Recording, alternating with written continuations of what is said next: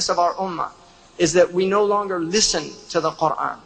In other words, in our souks, the Quran now is played like background music. You will hear it, A'udhu billahi minash shaitanir rajim. You will hear Quran now in the souks of all the Muslim countries. You will hear the Quran even in the souk. And if you hear it here, then tell the people to stop playing it. Because the souk is not the place for Quran. In fact, it's makruh to recite the Quran in the souk.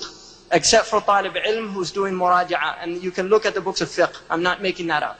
And I was once trying to do a transaction and somebody had a CD of Quran that he was trying to sell. And I asked him, please turn it off. And he said, why? And I said, because Allah says, إِذَا قُرِئَ الْقُرْآنَ فَاسْتَمِعُوا لَهُ. If you hear the Quran, listen to it and be silent. And I can't make a business transaction if you've got Quran playing. And he said, is it wajib? You see, this is a sickness. This is a sickness. It means there's a deep loss of adab. And this is what's happened in our ummah. We have lost adab to the book of Allah. I'll close it up now. We've lost adab to the book of Allah subhanahu wa ta'ala. Now from the adab of the book of Allah is that you listen to it when it's recited. And you're silent. Now in the Quran it says, لا ترفعوا أصواتكم فوق صوت النبي. Don't raise your voices over the voice of the Prophet.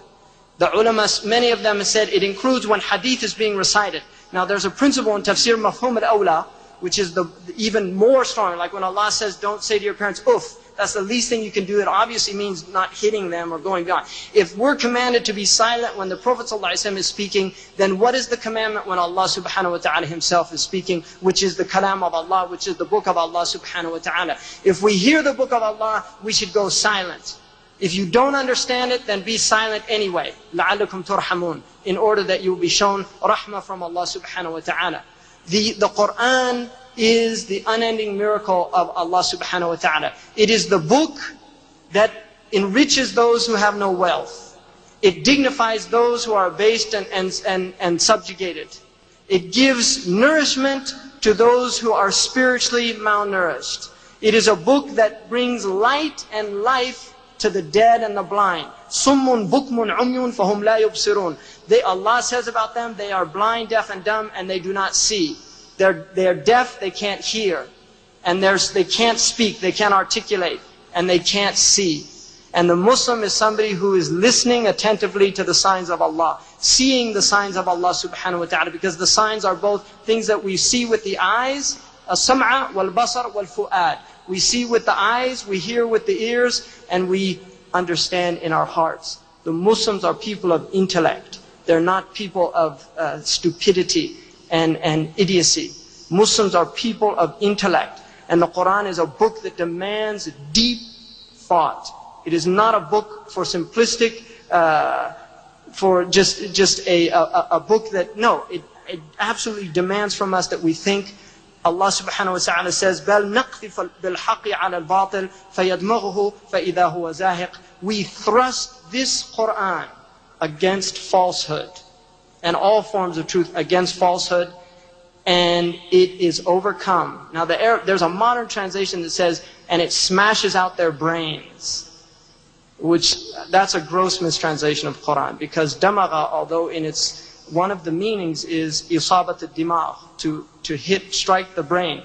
That striking does not mean smashing it physically out, which is a way that a lot of modern Muslims would like to finish arguments, by smashing out their opponent's brains. No, we are people of Burhan, and the proof is, if you read the ayahs that follow that verse, you will see that they all asking about, do you think there's more than one God in creation? Haven't you looked at the heavens and the earth? It's using intellectual proofs to show these people. In other words, yadmaghuhu means that it overwhelms their intellect until they have to admit that it is the truth from Allah subhanahu wa ta'ala. Muslims have never been afraid of open debate and open discourse. The Muslims have never been afraid of open debate and open discourse. Abu Hanifa radiallahu anhu, he debated the atheists. In the masjids, he debated people that didn't believe in the ba'ath. This is what the Muslims, because they were not afraid of any forms of falsehood, because they had the truth. But because we're so distant from the book of Allah, we actually fear now all of this falsehood that is out there. Wallahi idha ja'a al-haq, zahaq al-batil, inna al-batila kana zahuqa. If the truth comes, falsehood vanishes. Falsehood is vanishing. The Prophet, when Sayyidina Ali he said, فِتْنٌ كَقَطْعَ اللَّيْلٍ مُظْلِمٍ. There are afflictions like a dark black night. And then Ali karamallahu wajha radiallahu anhu said, مَا الْخَلَاصُ يَوْمَئِذٍ يَا رَسُولُ اللَّهِ. What is the way out on that day? He said, Kitab Allah, the book of Allah. فِيهِ نَبَأُ مَا قَبْرُكُمْ وَخَبْرُ مَا بَعْدُكُمْ وَحُكْمُ مَا بَيْنَكُمْ. It has the information of those who went before, news about those who will come after, and it is a judgment between you. The Prophet ﷺ said, مَنْ دَعَ إِلَيْهِ هُدِيَ إِلَى صِرَاطٍ الْمُسْتَقِيمِ. أقول قولي هذا وأستغفر الله لي ولكم ولسائر المسلمين والسلام عليكم ورحمة الله.